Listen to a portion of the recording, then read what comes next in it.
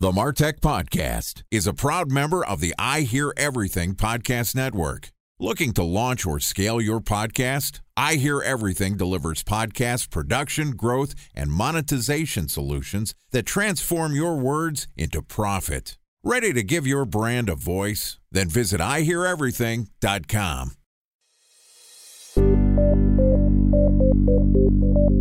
From advertising to software as a service to data. Across all of our programs and clients, we've seen a 55 to 65% open rate. Getting brands authentically integrated into content performs better than TV advertising. Typical lifespan of an article is about 24 to 36 hours. If we're reaching out to the right person with the right message and a clear call to action, then it's just a matter of timing. Welcome to the Martech Podcast, a Ben J. Schaap LLC production. In this podcast, you'll hear the stories of world-class marketers that use technology to drive business results and achieve career success. We'll unearth the real-world experiences of some of the brightest minds in the marketing and technology space so you can learn the tools, tips, and tricks they've learned along the way. Now here's the host of the Martech Podcast, Benjamin Shapiro. Welcome back to the Martech Podcast. Today we're going to continue our discussion about how emerging technology and manufacturing companies based in China are marketing themselves for international expansion. Joining us today is Francis B., who is the founder and managing director of 11 International, which is a cross-border marketing and communications firm for VC-funded robotics, AI, and blockchain companies looking to establish a presence in new markets through the use of PR, influencer marketing, video production, and just generally brand development. Today, Francis is going to tell us about his thoughts on how to create an effective go-to-market strategy for a worldwide audience. Here's the second part of our conversation with Francis B., the managing director of 11 International. Francis, welcome back to the Martech Podcast. Thank you. It's good to be here. It's great to have you back. Yesterday, we covered a ton of ground. We talked a lot about sort of the cultural differences between China, US. What are some of the reasons why Chinese companies are starting to branch out and expand worldwide, and some of the core reasons why those companies can struggle at times to establish a presence outside of China. Today, I want to talk a little bit more about what are your core services, which is helping Chinese companies establish an appropriate tone, voice, brand presence as they expand. So walk me through the playbook that you use when you meet a Chinese company in an emerging market that wants to have a presence here in the United States. First off, a lot of the companies we tend to work with actually have English speakers, which tends to be great in the sense that they might have an understanding of generally what's going on. However, they tend to be a bit more generalized. So with that being said, we like to walk them through the differences in the beginning between how the US market works versus how marketing might work in the China market. One example is particularly when it comes to things like public relations. Actually, in China, you can pay for your results. And that, I think, tends to be a bit of a surprise for people who are doing marketing from the States, where you can actually pay journalists for placements. Wait, you can pay journalists for placements? Yeah. Why haven't I been doing that? So marketing in China, a lot of it has to do with large budgets, particularly with a lot of these BAT-style companies where they're flush with cash. Cash tends to be king in the landscape here. Whereas in the States, pay to play doesn't always necessarily mean results. We tend to have to walk them through those differences, and that tends to be that first step. And then secondly, of course, is trying to figure out their product positioning, because at this point, it's no longer about these companies competing with Chinese companies. It's about these companies competing globally, since the US tend to be seen as a stepping stone, per se, where if they tackle the US, then the rest of the world will know about their product. So we tend to work with them in figuring out that competitive differentiation from the product or even from the corporate side. And of course, then working with them on the customer profile. And then particularly when it comes to things like communications or influencer marketing, for them, even though that is an area that they're not necessarily considered to be experts at, and that's where you see a lot of these companies looking for services in Facebook advertising, Google advertising, Those are areas that they're actually very comfortable with. And that's one of the things that they've been consistently and aggressively been using for direct user acquisition. But you'll find is a lot of these companies will come to you and they say, we've hit that peak where we've shown our ads to almost as many people as we can. And they've come to that realization where they actually need to build a brand now. So you mentioned that there's a couple of different things that you focus on to help Chinese companies get ready for expansion. Part of it is there's just generally a strong inclination to lean towards performance-based marketing, direct response. And so the idea of doing brand building, organic, and awareness marketing, things like PR, tend to be out of the comfort zone for most Chinese companies. And then that the notion of paying to play to drive direct traffic is not something that companies are necessarily aware of as a process. A special thanks to our presenting sponsor, Mutinex. Ready to take your team from I think to I know?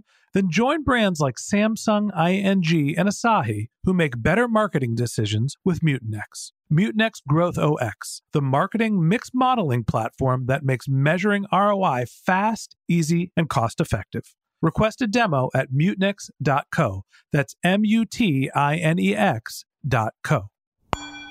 Time for a 1-minute break to hear from our presenting sponsor, Mutinex. In 1919, John Wanamaker said, "Half the money I spend on advertising is wasted. I just don't know which half." Well, the advertising landscape has changed since then, and instead of reaching your audience on 2 channels, you're probably reaching them on 20. Turns out John didn't know how easy he had it. But that doesn't mean that you should give up on striving towards marketing effectiveness.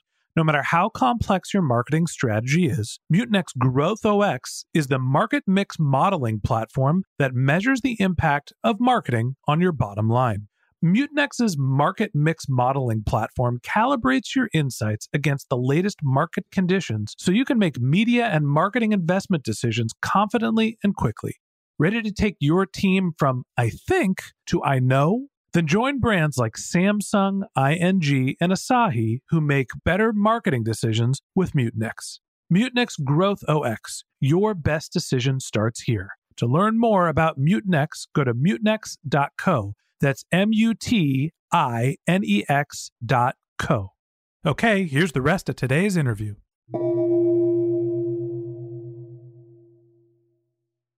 Knowing that that's the dynamic when you're putting together positioning and segmentation, when you're thinking about how to promote your customer, how to promote your product and who you're promoting it to, how does the process about figuring out your positioning and segmentation differ without having a lot of familiarity in driving organic growth? They tend to sort of leave it up to you to help them decide, hence them hiring you. But when we're looking at their product, we tend not to think of it too differently from a product that you might find locally in the States. So we work off of that to start. Okay. Talk to me about expansion beyond just the United States. When you're building your segmentation, your positioning with Chinese companies, I understand that the U.S. market is one where Chinese companies might think if they tackled the U.S., they can tackle the rest of the world. But what do you think about for developing a brand that is extensible beyond just the difference between China and the United States? There's a whole rest of the world out there. It's funny because the States tended to be seen as a thought leader. And of course, there's localization that happens. But a lot of what we've worked with in terms of the clients is helping them to try to tackle the US first and leveraging that, especially because a lot of these companies are usually in the Series A stage where they don't necessarily have massive budgets to be able to hire multiple agencies in different regions. They use this as sort of a launching pad to be able to take that voice and disseminate it through the rest of the world, whether it's just through simple translations in other markets. But for the companies that are more focused on regions in, for example, Southeast Asia, they will work with agencies there to develop their positioning and such specifically for those regions. But you'll find that a lot of the companies actually, despite the fact that they hire an agency, they'll work internally themselves because of that large China diaspora that you'll find in those markets and build positioning internally. For example, like Singapore, I believe, is 70% ethnic Chinese or even more. So actually in a lot of these Southeast Asian countries, these companies are actually targeting those markets because it's seen as sort of a stepping ground that's easy to be able to test out various campaigns and then feel more comfortable about targeting the tier one markets like the US. Have you seen a different channel mix when companies are expanding from China to the US and then the rest of the world? I know that you mentioned that direct response is sort of the primary way that customer acquisition is driven in China. US can be a little bit more brand difference. Are there other commonalities or differences that you've known in terms of channel mix based on region? It really is driven by performance. Of course, things are changing in the sense that a lot of these larger companies have come to a realization where branding is becoming a bigger deal. So you'll find a lot of them spending more money on even TV advertising. But generally speaking, a lot of these companies tend to stick to their comfort zone. And in terms of their proficiency or understanding of marketing, you'll find that China in general maybe lags a little bit behind in terms of the sophistication of their marketing activities. So as a result, they tend to definitely stick with their comfort zone. Okay. Last question for you before we let you go. We talked a lot about sort of the differences between the US and the Chinese market and the expansion plan of developing a brand and trying to cultivate new channels and focus on organic growth, product positioning. For people that are interested in developing a career in international business and specifically in international communications, what advice do you have for them? I would actually take a step back and try to understand the local cultural differences that you'll find. And I emphasize this a lot, but that tends to be, at least where China and the States are concerned, the big differentiating factors in learning how and why people think the way they do. Because when you're working with people from very diverse backgrounds, some of the things that you get used to, for instance, if you're coming from the States and let's say you're speaking English to one of your colleagues, even though you might be speaking the same language, the way they necessarily interpret that language or some of the subtle differences in the meanings and such may not necessarily translate the way that you had intended to, or sometimes how you speak about certain subjects may not necessarily resonate. And so just having that understanding is extremely important. I've had executives before who felt that despite their conversations with their local teams, they weren't actually able to communicate exactly how they felt about certain subjects, whether it's about their plans or strategies or even how to manage local teams. So being able to have that understanding actually goes a long way. I hear you. I think that being able to communicate is definitely core to a marketer's job. And mostly when you're talking about career development, being able to understand what your company's mission is a huge component. So I think that's great advice. And I think it's interesting to hear about the internationalization, not only of companies coming from China, but also what their marketing strategies are. So that wraps up this episode of the Martech Podcast. Thanks to Francis B. from 11 International for joining us. If you'd like to learn more about Francis, you can click on the link in our show notes to see his bio, or you can go to his website, 11.international, which is 11.international. If you're a subscriber to the Martech Podcast, thanks for being a member of our community. We always want to hear from you, so we've created benjshap.com/question, where you can send us your marketing questions, which we'll answer live on our show. Here's a quick example of a listener question that we'll be answering in an upcoming episode. Hey Ben, it's Emma from the UK. Loving your podcast, by the way. So my question is, my board doesn't believe in social media marketing.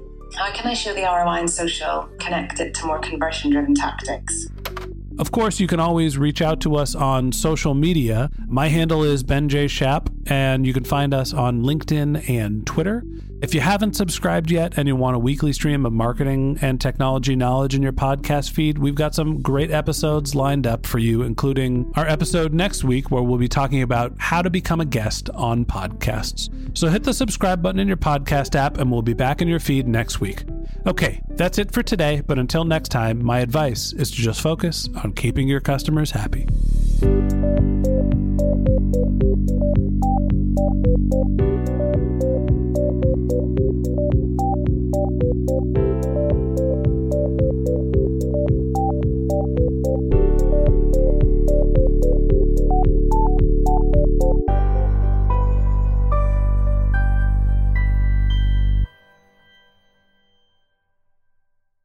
Thanks for listening to the Martech Podcast, an I Hear Everything production. Looking to launch or scale a podcast like this one for your brand? Then visit iheareverything.com.